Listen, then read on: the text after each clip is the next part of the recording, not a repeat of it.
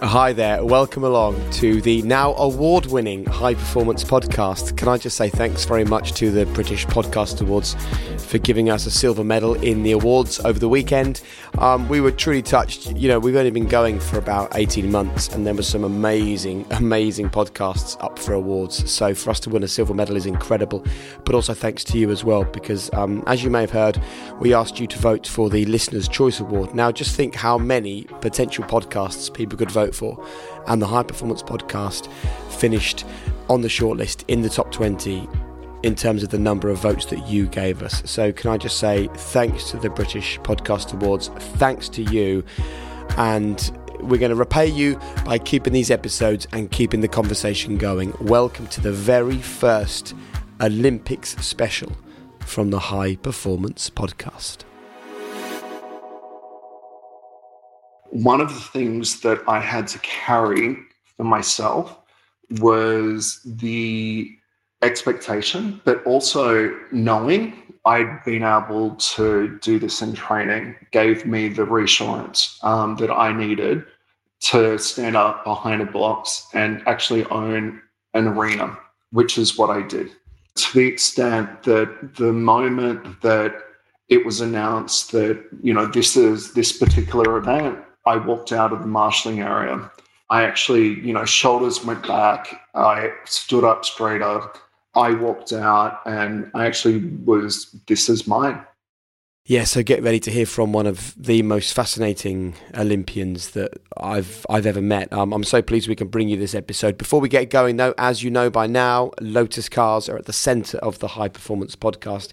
Of course, they've won in Formula One, they've won in Indy 500, they've won Le Mans 24 Hours, World Rally Championships, but they've also won Olympic gold.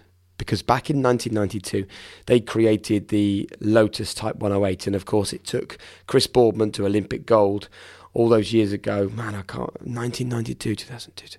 How is that almost 30 years ago? That's crazy. He was one of my heroes growing up, Chris Boardman, and I was so lucky to work with him at the 2012 London Olympics. So Lotus created the Type 108. They also actually created the Type 110, which he rode in the Tour de France in 1994.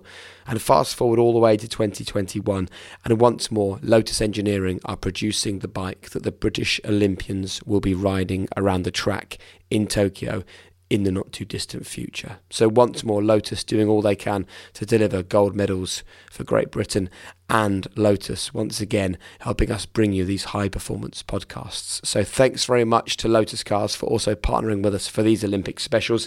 I think we should get on with it then. For the next 5 weeks, every Wednesday, the greatest former and current Olympians that you can ever imagine. We're going to have some incredible conversations, and we start today with a true legend. Enjoy the latest High Performance Podcast. As a person with a very deep voice, I'm hired all the time for advertising campaigns. But a deep voice doesn't sell B2B, and advertising on the wrong platform doesn't sell B2B either. That's why if you're a B2B marketer, you should use LinkedIn ads. LinkedIn has the targeting capabilities to help you reach the world's largest professional audience. That's right, over 70 million decision makers all in one place. All the big wigs, then medium wigs, also small wigs who are on the path to becoming big wigs. Okay, that's enough about wigs. LinkedIn ads allows you to focus on getting your B2B message to the right people. So, does that mean you should use ads on LinkedIn instead of hiring me, the man with the deepest voice in the world? Yes. Yes, it does. Get started today and see why LinkedIn is the place to be to be. We'll even give you a $100 credit on your next campaign. Go to linkedin.com/results to claim your credit. That's linkedin.com/results. Terms and conditions apply. Introducing Wondersuite from Bluehost.com. Website creation is hard, but now with Bluehost, you can answer a few simple questions about your business and get a unique WordPress website or store right away. From there, you can customize your design, colors, and content. And Bluehost automatically helps you get found in search engines like Google and Bing. From step-by-step guidance to suggested plugins, Bluehost makes WordPress wonderful for everyone. Go to bluehost.com/wondersuite.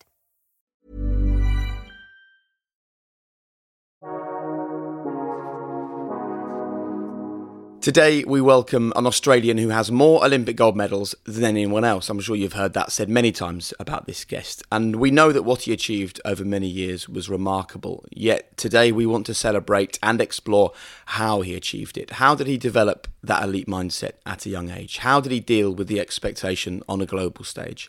How did he make the decision to retire at just 24 years of age? And how did he find purpose away from the pool?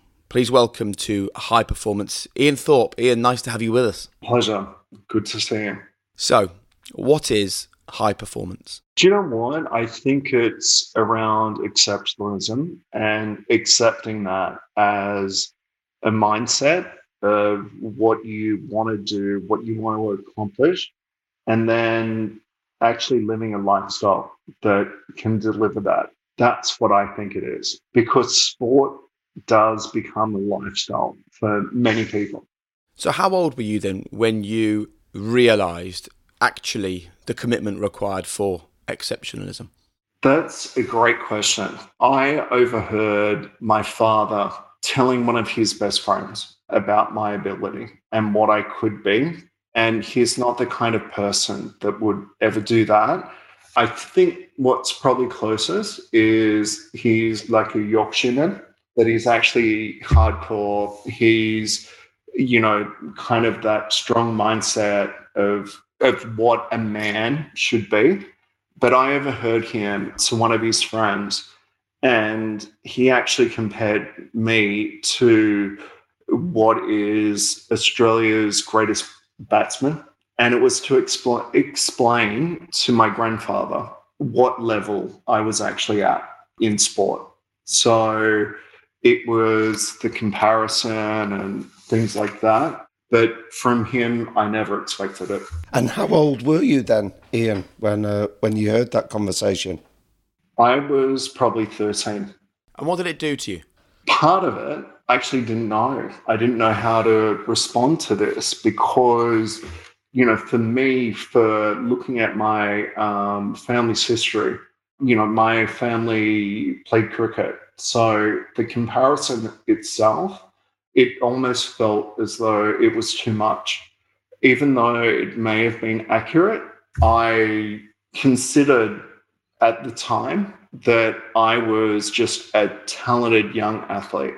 And there was plenty of talented young athletes that existed before myself. And at that particular time, I felt as though there's too many of those athletes that actually don't progress on. And that's how I felt. I thought I was just a childhood star. Ian, can I ask you about the role of your dad then? Because that's a fascinating story that you just shared. And I'm interested in the support from your parents. That I know your dad had been a promising cricketer himself, but his own experiences had led him to emphasise the importance of fun when it came to you and your sister participating in sports. Good research. When cricket players speak to me, they speak to me about my father. He was an exceptional cricket player at the local level, but gave up his career. And it was partly due to my grandfather, that there was a lot of pressure on him. And I shouldn't speak ill because I don't feel that way for my grandfather, but it contributed to my father, removing himself from cricket. He was, 18 or 19, I believe, when he stopped playing. And it was a disappointment for a lot of people. I ended up going with my mother and my sister and actually watching him play cricket later in his life.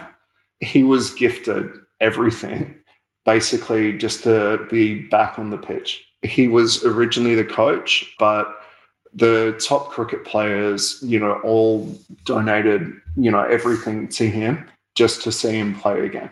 I believe he still may hold some of the records for what happened in what would be the equivalent of county cricket, but he won't speak to me about that. It's one of those things that goes unspoken, And I have a level of respect for that. And he would be embarrassed if I was to, resort to speaking about it, which I'm doing right now. But how do you feel that his experiences influenced the way that he chose to parent you when he obviously recognised that you had a level of exceptional talent? Like, what tips or advice, when you reflect on his parenting style, do you think help you? No, my parents were exceptional in terms of what is appropriate for someone that is a talented young athlete, what to do and what not to do. My sister, who also made the national team, all we had to do, no matter what we took up, was we had to do a season. So, for me, I played football. I also swum. But the commitment that I had was to a season of that particular sport. And at the end of that season, it was up to us whether or not we wanted to continue it or if we didn't want to do it anymore. The other thing was, for me, I used to get up at 4:17 in the morning, and it was up to me to actually wake my parents. And so you see that there's a bit of balance to what you're doing rather than a parent that wakes up the child. It may be that my parents didn't want to get up, but this is the balance that for all kids that they should actually have, is it's on them. It's not on their parents. If the parents are pushing a kid to wake up at 4:17, it's probably too much. They can encourage, but I don't think that they should set the alarm clock. So, at the end of each season, when you were given the choice to carry on or stop, was there any pressure from your parents? Because as a parent myself, if my daughter wants to stop something, straight away I'm like, yeah, but you're really good, but you've given up all this time. But how did they not apply almost subconscious pressure to you to carry on and put their own will on you? I actually believe my parents tried to hold me back. Really? Why was that? They thought I was growing up too fast. So when I was 13, my parents actually made me take a couple of months, I believe it was, off swimming. And it was to make sure that I actually had some of those friendships and things like that. I actually hung out with my friends who didn't swim during that year. The reverse actually happened to that resolution of how I was progressing. So when I was 14, I made the national team. Before that, I qualified for, an Olympic final. But it was my family's way of kind of preventing me to be as successful and make sure that I actually had a childhood. So we're recording this in the morning UK time because you're in Australia, we're in the UK. So we started about 8 a.m. At 7:45, I was busy trying to get my daughter to get out of bed 10 minutes before we should leave the house, right? So she's 8 years old. You were a little bit older than that. What I'm trying to understand, though, is where your passion and your drive and your will came from at that age to set your alarm for 4:17 when most kids are like my daughter, 3.5 hours later, you're still having to drag them out of bed. Where did this come from? What was the driver? I used to do that as well. Good. I used to wake up very early and I was watching cartoons. So my sister was going to swimming training and I'd wake up, I'd watch some cartoons. That was kind of my thing that I do. So I relate to your daughter probably better than I could relate to someone that is so passionate about what they do in the morning. And I also have to say, when I was 8 years old, I did not train in the mornings. I was an athlete that was told by my parents, look, if you train once or twice a week, you can probably compete at these. And I took note and I stopped doing athletics at that time. And I actually started to do 1 or 2 swimming sessions per week. Then it gradually built. So I started swimming when I was 8. There's a lot of swimmers that actually started earlier than that. So, Ian, it sounds like your parents had quite a far-sighted attitude towards your development and not putting undue pressure on you. I'm interested, though, that when you started to swim for the national team, did other people treat you as a 14-year-old, or were you treated more in Never. adult terms? No, never. So I think my parents, if we look at the balance, I think they got it right for me. And I'd actually encourage other parents to do the same thing. For me, when I was 14 on the national team, I was heading to Japan. My first trip that I made was when I was 12, and it was to New Zealand. But when I was a 14-year-old, I wasn't treated any differently to anyone else. One of my teammates that I had was asked by my sister, "Do you mind looking after him?" And his response was, "He's bigger than me. Maybe he should look after me on the team." And I don't believe that I was ever treated differently to anyone else. I know at the Sydney Olympics, I was actually the one that was dictating what should happen around, competition and warming up and things like that with the rest of the team. It was actually me that I was delegating to other people. And even then, you would only have been 18, is that right? 17. Can we talk at that stage then, 17, 18?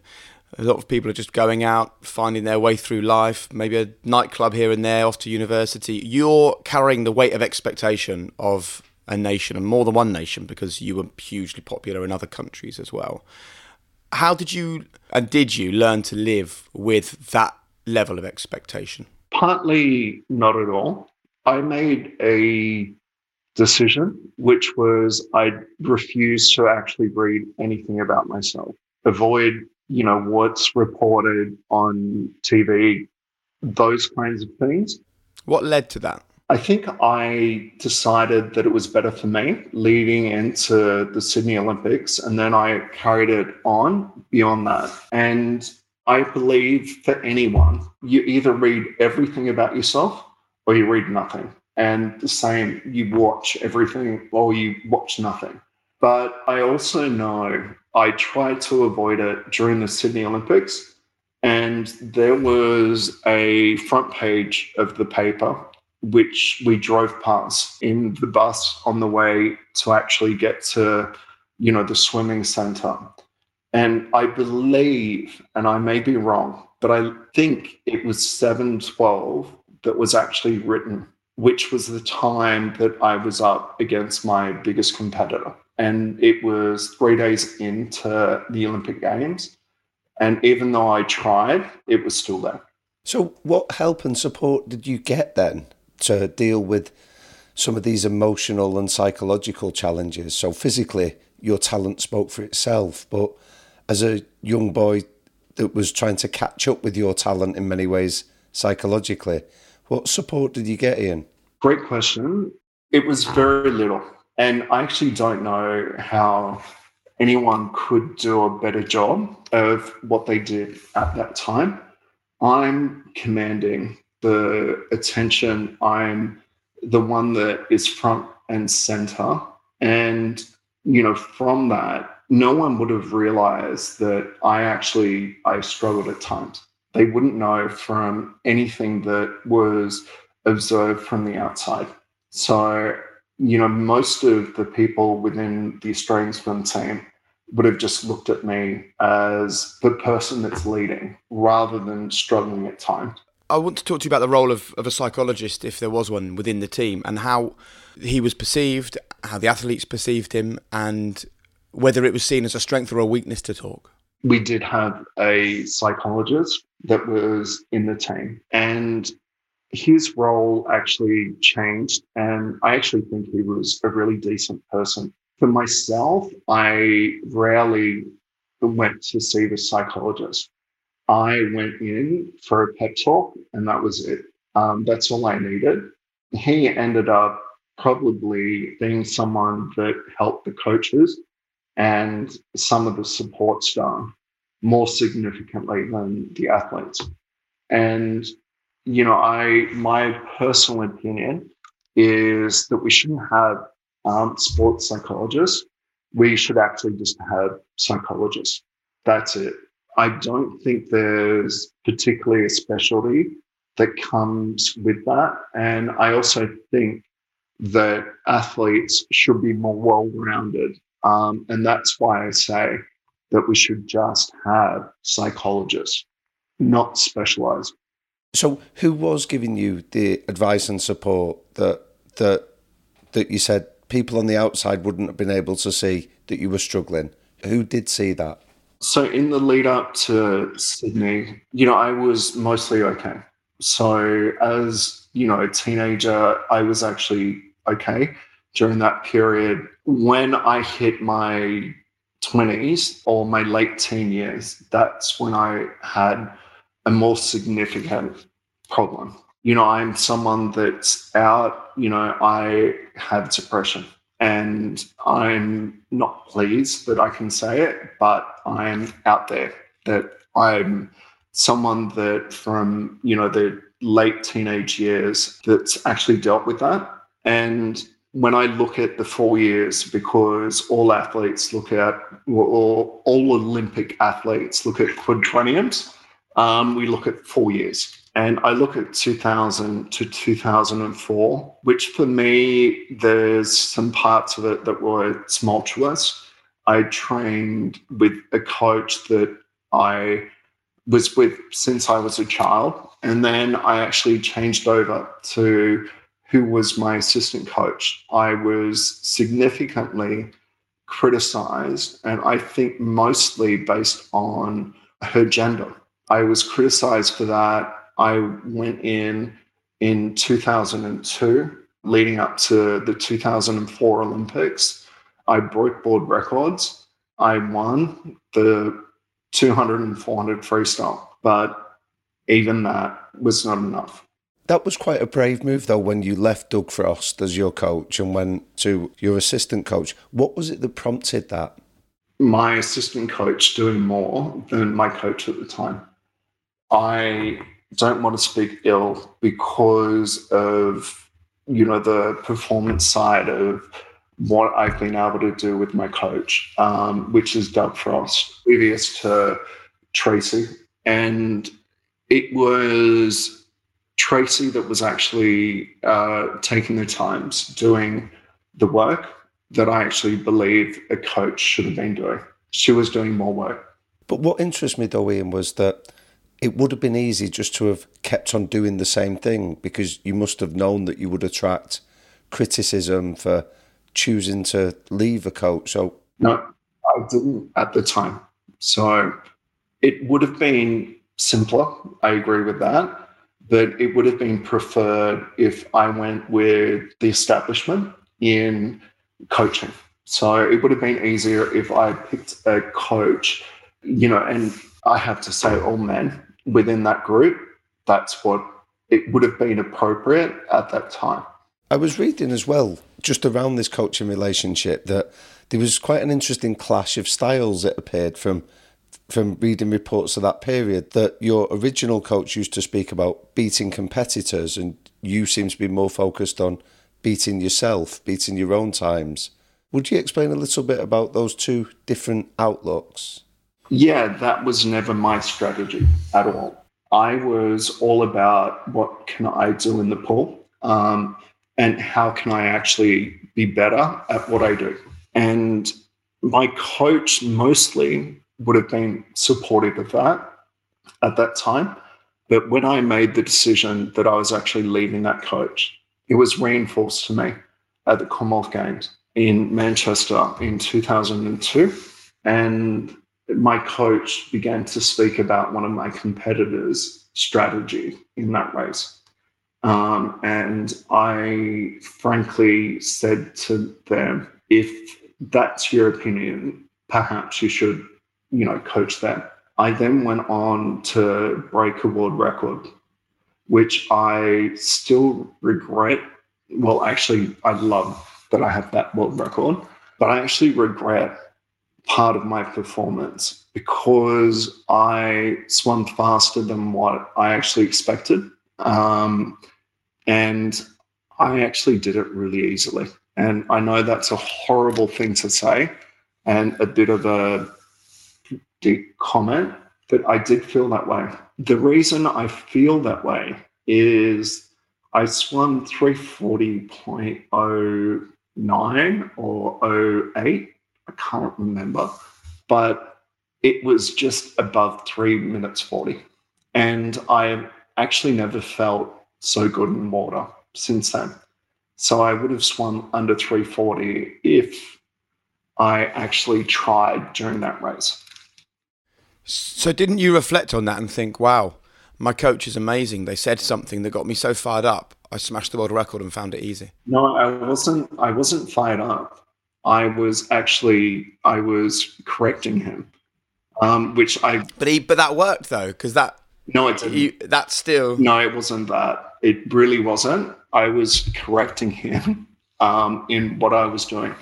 I don't get fired up by people being angry or, suggesting to do something. I don't need to be fired up. I need to be as relaxed as possible to get the best out of myself.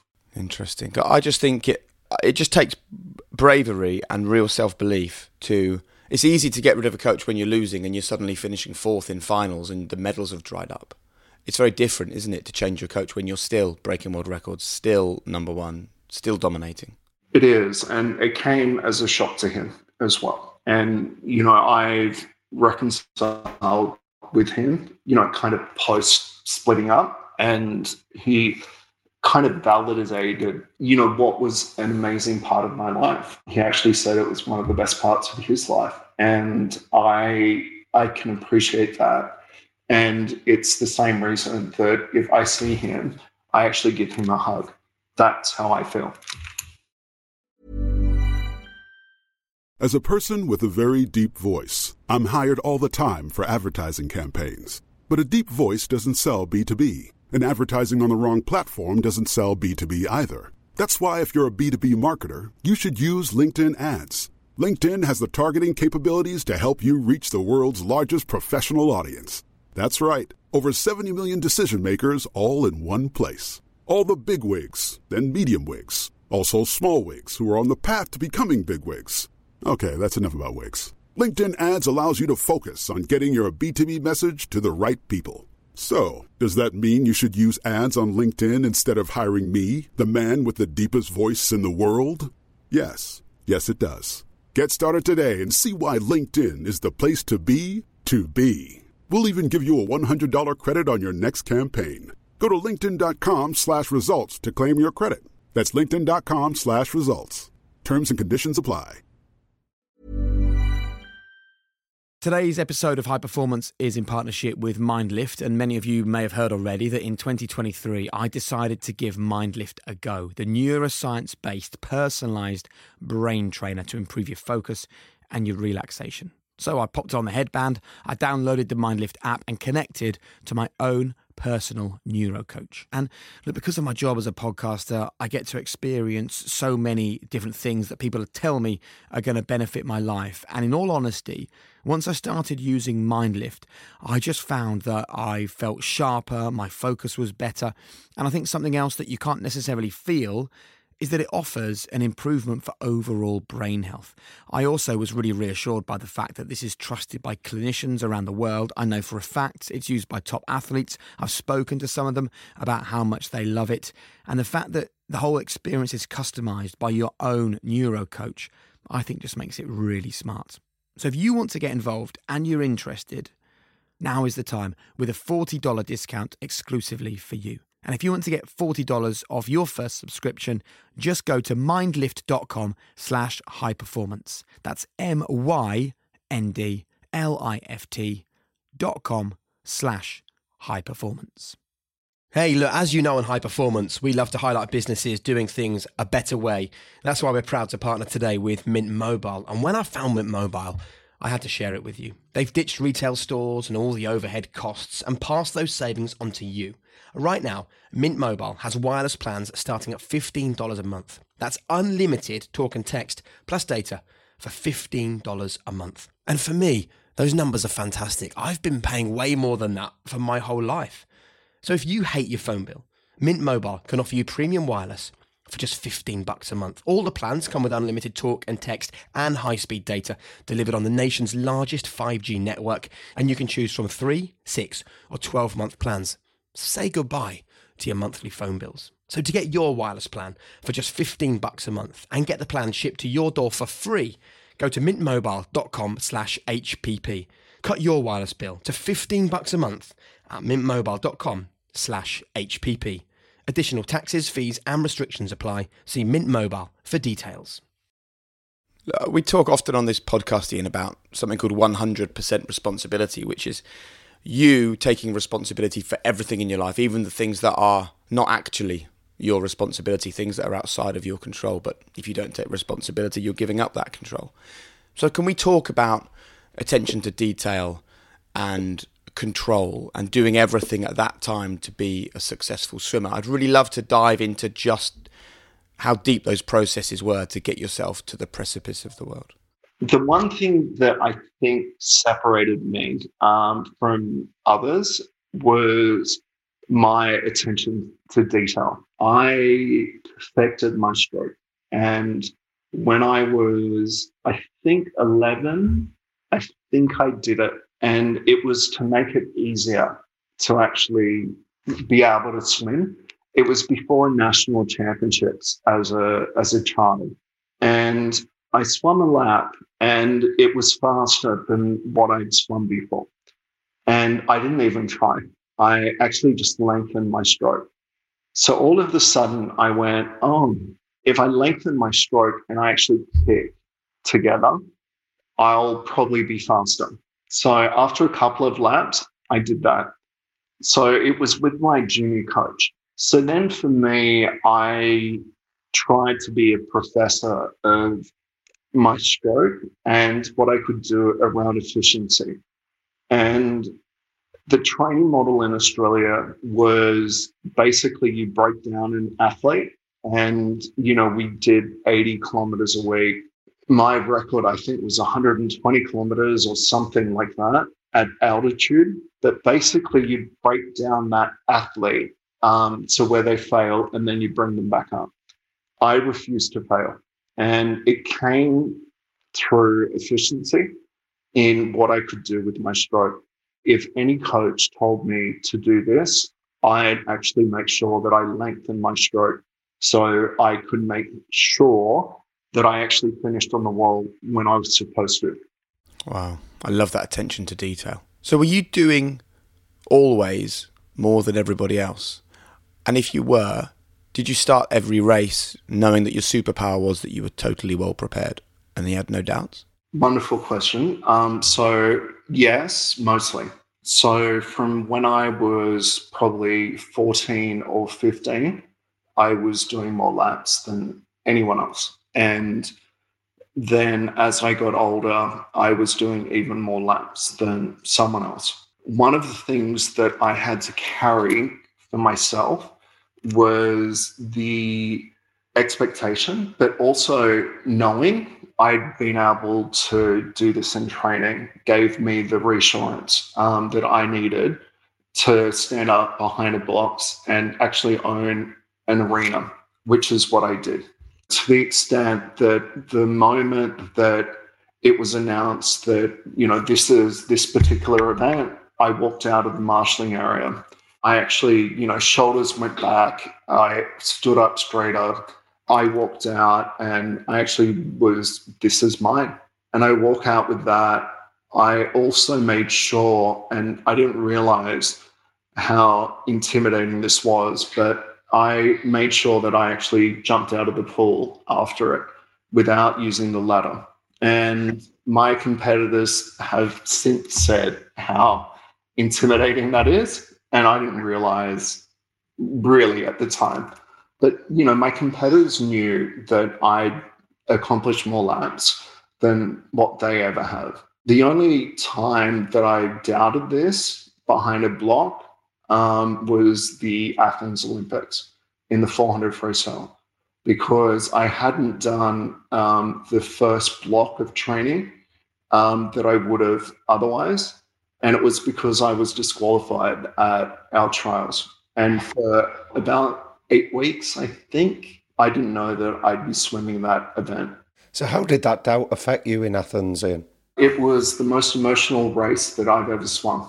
And I after it, so for the 400 freestyle, I had won since I was 15. So after this race, I'd won every competition that I'd raced this in. And I walked out the back after doing an interview with the media. I walked around. I saw my coach, which is Tracy, and I said to her, I am never effing doing that race ever again. And she said, do you know what?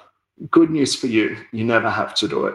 And she said, let's go to get on with it, which the 200 was coming up, which was the race of the century, so to speak. So it was my reaction to her that she knew what I'd been through. And it wasn't anything that was physical. It was emotional for me because one of my mates actually gave up a spot to swim, and he could have won a medal in that race. And I wasn't going to accept him giving up his place, except for the reason that he gave me, which was, you don't realize what you do on the first night of competition that actually lifts the team. So I want you to swim it, which is probably the only reason that I swam that race. And I'm grateful. He was my teammate, and he was also my roommate during that competition. So we have a photo, which is of us, and he's got my gold medal around his neck. So it's something that I don't think has ever been seen, but that's how I felt. Do you know what I like about that is how smart your mate was as well. He was like, right, I'm going to give up my place at the Olympics, but I'm just going to make it absolutely crystal clear to you that you better deliver on that first night to make sure that it lifts the team. No, that was, do you know what? That was quite literally, that was the pressure, is I didn't have a choice. I had to win. And I went into the race thinking about it, is there's no other way. I must win this race, not only for my mate, but the country expected me to win. Different to what it would have been in Sydney. I would have been a kid that was unprepared for the Olympics. Second Olympics, completely different. And also there was tension at that stage to make sure that I did win. You know, it was, again, expected, but there were some negative kind of comments around, you know, whether I'm going to be fit enough, all of those kind of things that come out. And again, I had to win. So can I ask you about motivation then, Ian? Because to sustain the high performance you did for so long, you've just described about you that nobody outworked you. And yet, having seen swimmers training, it's brutally hard. You've got your head down in that pool for 120 kilometres a week, as you just described. What was it? Not every week, but yes. Yeah. But you were outworking your competitors by some distance. So what was it that motivated you to keep going for such a long period of time? I just wanted to be better. That's it. It wasn't that I wanted to beat someone. It was quite simply, I strived to be perfect in the water, and I modified my stroke, everything that I did to be able to achieve that. And what happened when you felt that you had achieved it then? I still haven't. But you famously walked away where you cited that you almost felt that you'd lost that motivation when you decided to retire first time. So what was it that was missing or that disappeared for you to come to that conclusion? During that period, it was the context of what swimming was for me that completely changed. It was less about me swimming up and down a pool that it became responding to the media and things like that. So for me, I was also, I was paparazzi at home, and it just the context of my sport changed where it never existed before. I never thought that there was an athlete in swimming that would have to go through that. And so I'd never prepared for it. And for me, as someone that's quite private, it became a struggle. And it was more significant than anything else that I could do in the pool, where I decided that's it. We spoke to Marcellino Sambeghi, the principal lead dancer for the Royal Ballet, and he told us that authenticity was key to high performance for him, that only by embracing who he really was, he came out at a relatively young age, that allowed him to go and dance with real liberation. Now, you came out after you'd finished competing as an elite athlete, but the question I wonder is, if you feel you'd have come out earlier, do you feel that would have improved or enhanced your performance? Look, there's parts of me that look back and I wish that I actually could have come out. I struggled with it and I continued to struggle, just as I'm not as accepting of myself as I should have been at that particular time.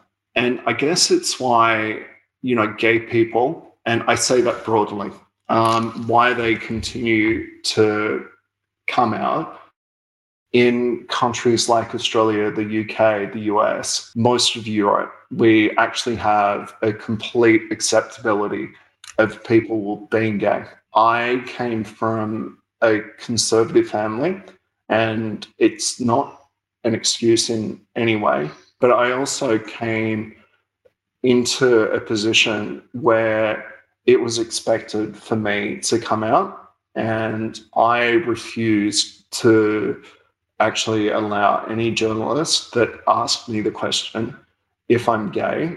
I refused to actually allow them that.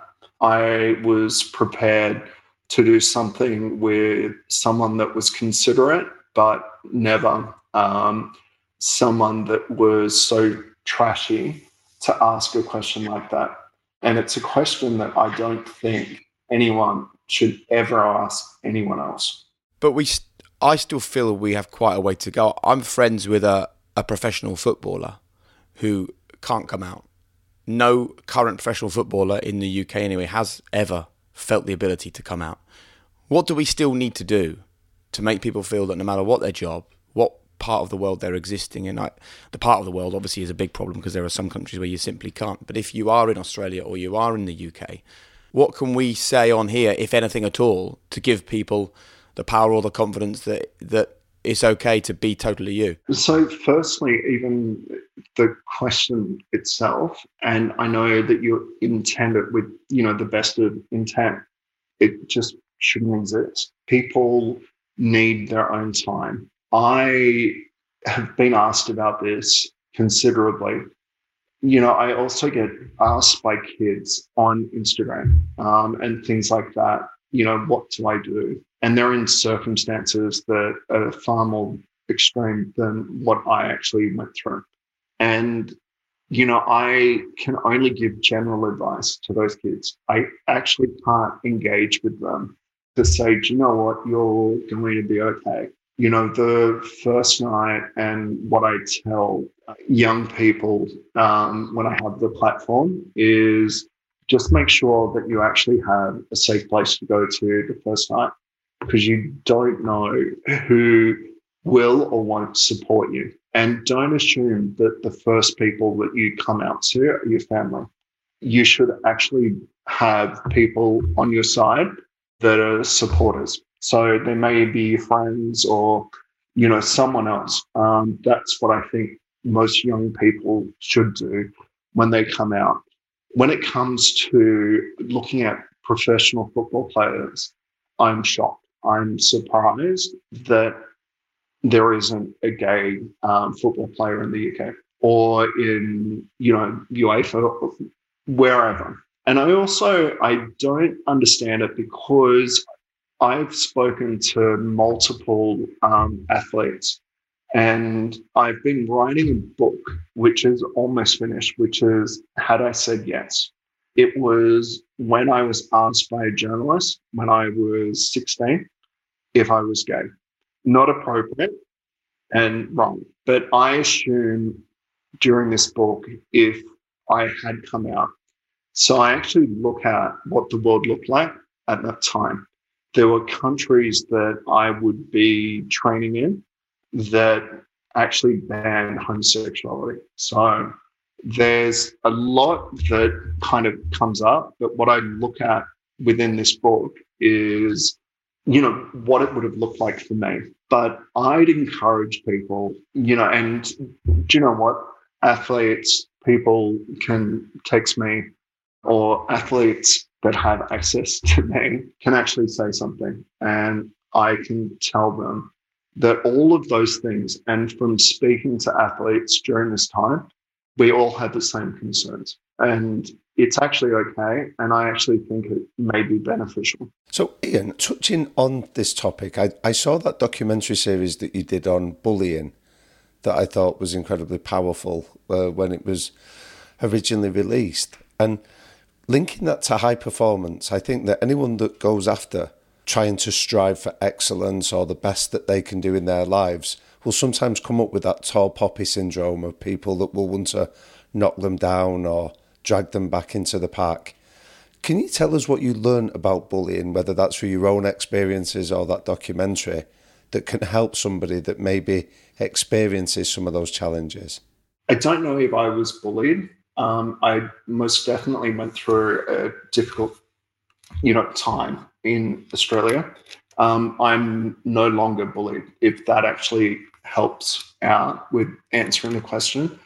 But the reason I don't say that I was bullied, I went through and I witnessed kids that it was shocking the way that they were bullied. I had to watch footage, and it sounds ridiculous that I'm concerned about footage compared to what these kids went through.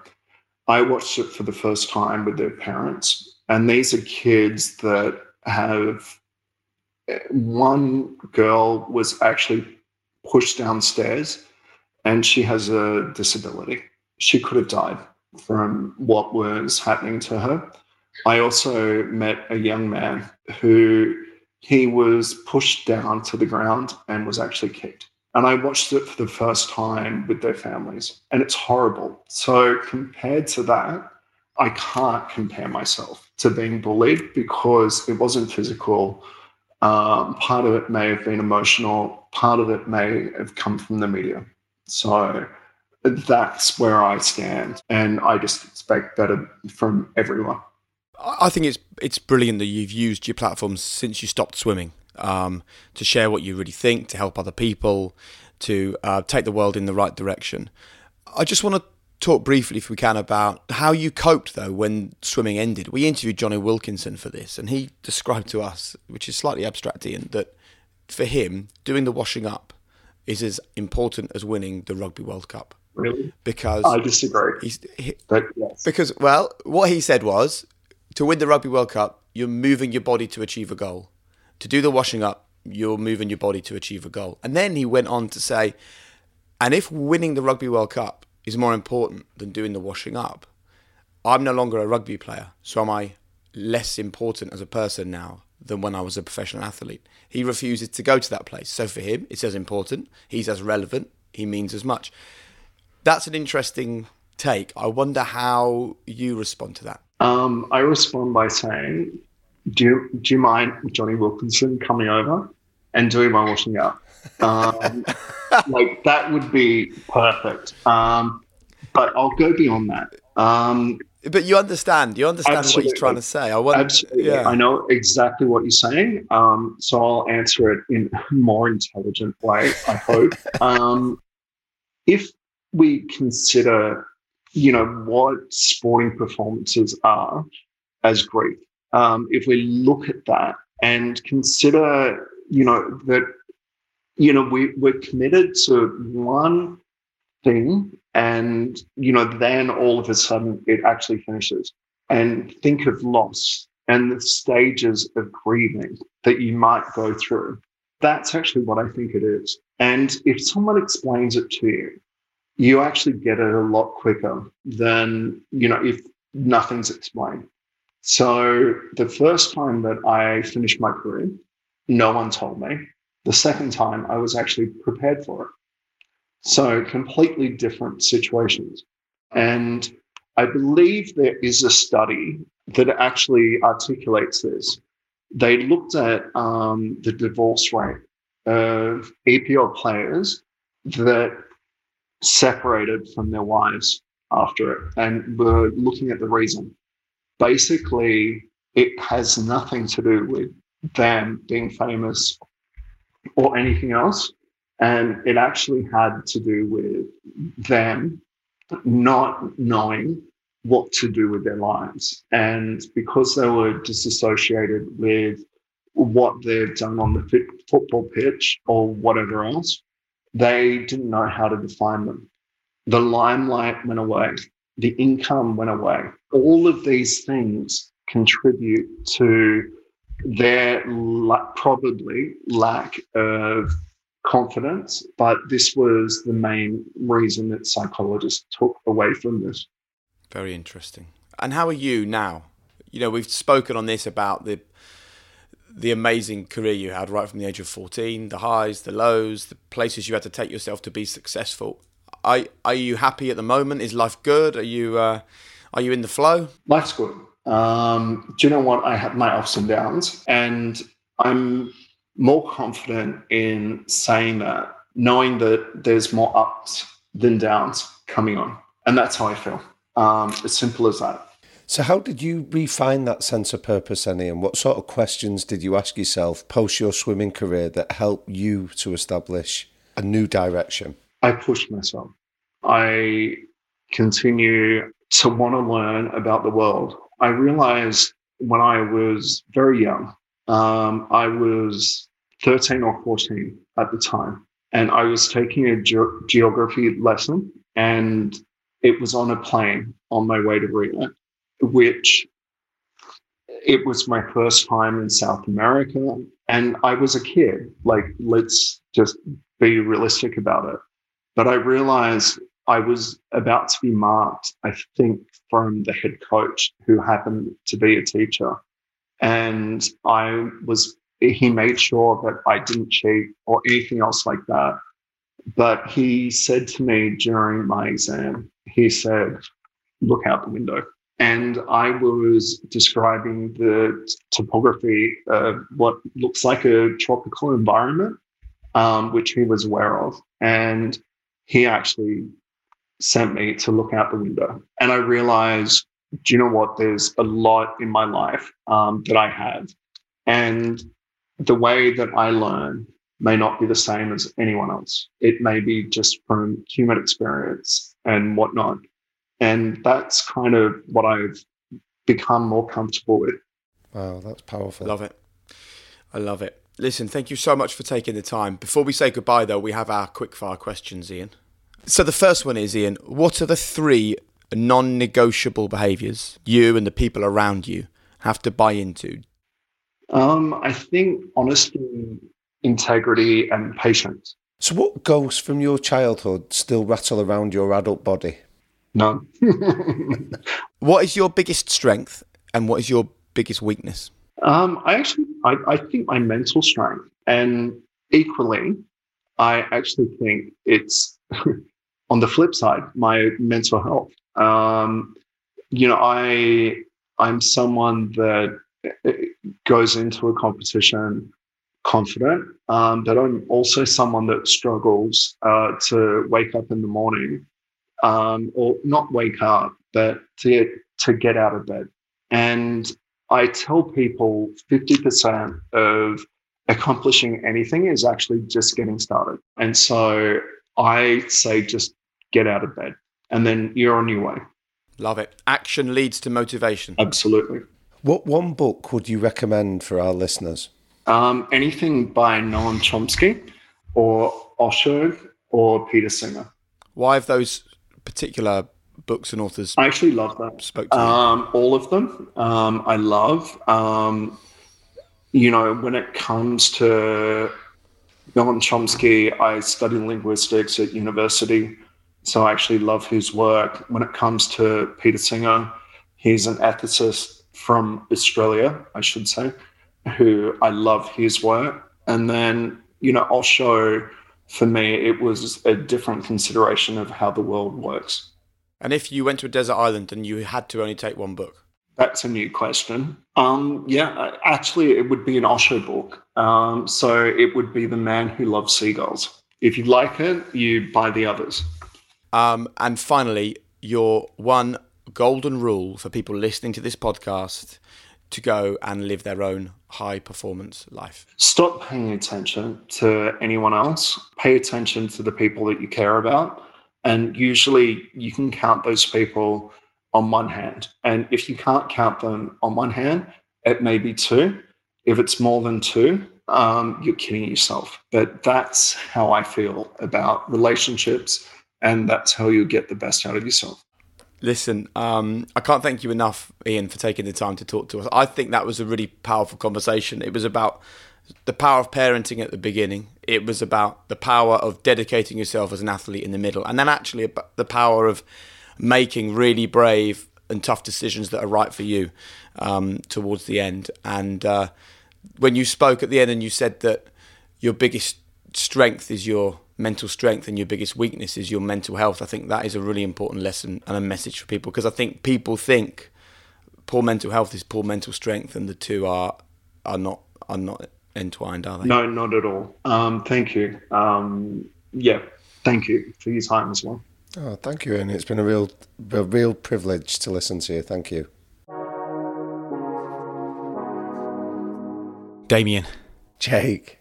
The power of parenting is strong. And if any parents listening to this are in any doubt how the decisions that they make on a daily basis now are going to impact their kids in years to come, just listen to that podcast from Ian Thorpe and you'll realise that, what's the phrase you used, the ghosts from our childhood that rattle around our adult body? Those ghosts from the parenting that we receive rattle around forever. Absolutely. I love that. I love the challenge in the notion of, pushy parenting or helicopter parenting. I love the fact that he tells us about how his dad said to him, I'll take you swimming, but you have to be the one that gets up.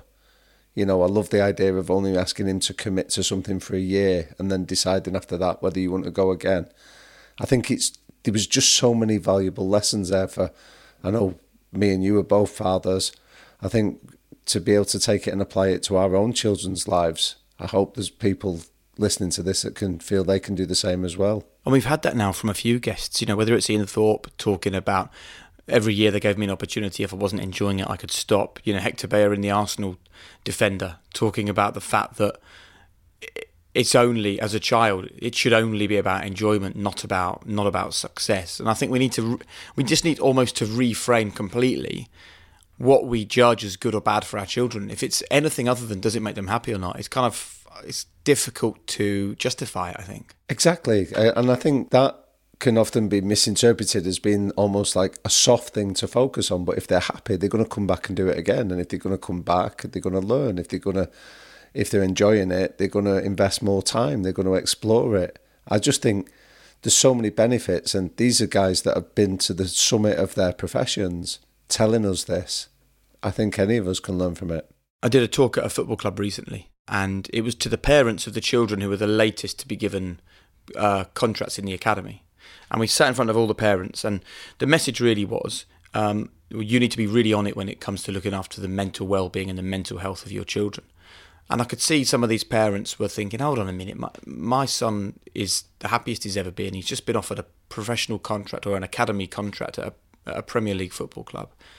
I really don't need to be worrying about their mental health because my kid is flying at the moment. And the message from the club, which I thought was really smart, was the very thing that means your son has been offered a contract from us is also the very thing that will mean there is likely to be higher rates of mental health issues later down the line because of the drive, the will to succeed, the passion, the high standards they set for themselves, the non-negotiables that they live with. If they're living with all of those at 11, 12, 13 years of age, and their career doesn't go the way they want it to, or at times, as Ian Thorpe shows, their career does go the way they want it to, it's still those things that got you there in the first place that can really derail you. And I thought it was really powerful, the way that Ian spoke on that. Wow, yeah. I love that message. I love that that's been given out to parents as tools to get them to start to think about this, just the value of it. I think, like you say, some of those attributes that Ian spoke about, that, like, I was thinking about it after we'd spoken. Imagine putting your head down in water for 80 kilometres every week and just following the line at the bottom of a pool. That's not just a physical task. You're having to go deep into your own psychology to understand how do you choose to do that every day and push yourself to those limits. And I think what Ian spoke about was actually, don't worry about labelling things sports psychology, just label it as psychology and mindset, and allowing people the chance to be able to articulate and understand it is invaluable. Another really interesting conversation. Thanks for your time, mate. No, thank you, Jake. I loved it.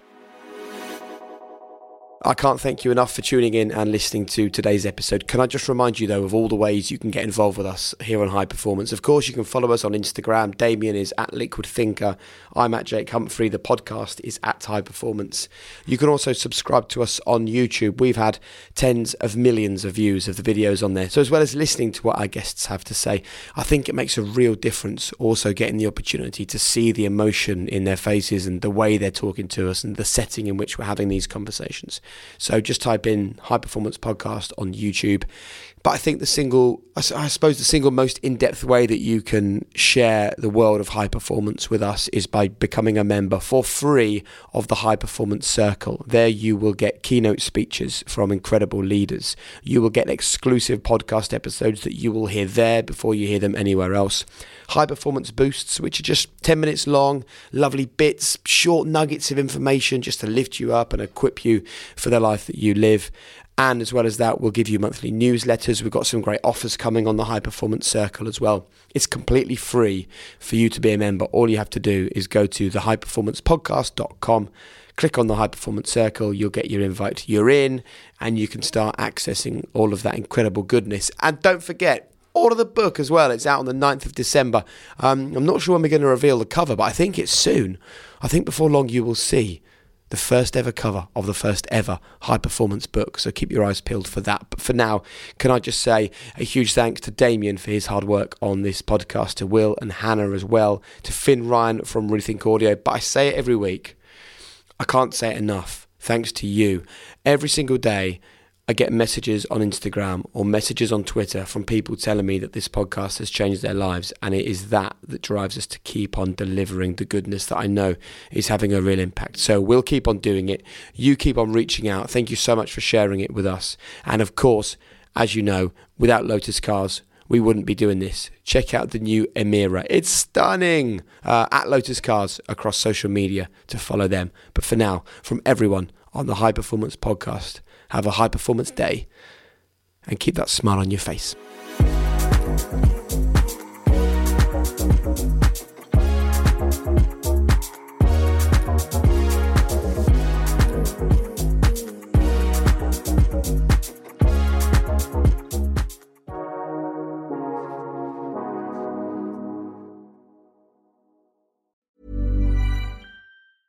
Selling a little or a lot? Shopify helps you do your thing however you cha-ching. Shopify is the global commerce platform that helps you sell at every stage of your business. From the launch your online shop stage to the first real-life store stage, all the way to the did we just hit a million orders stage. Shopify is there to help you grow. Shopify helps you turn browsers into buyers with the internet's best converting checkout. 36% better on average compared to other leading commerce platforms. Because businesses that grow, grow with Shopify. Get a $1 per month trial period at shopify.com/work. Shopify.com/work.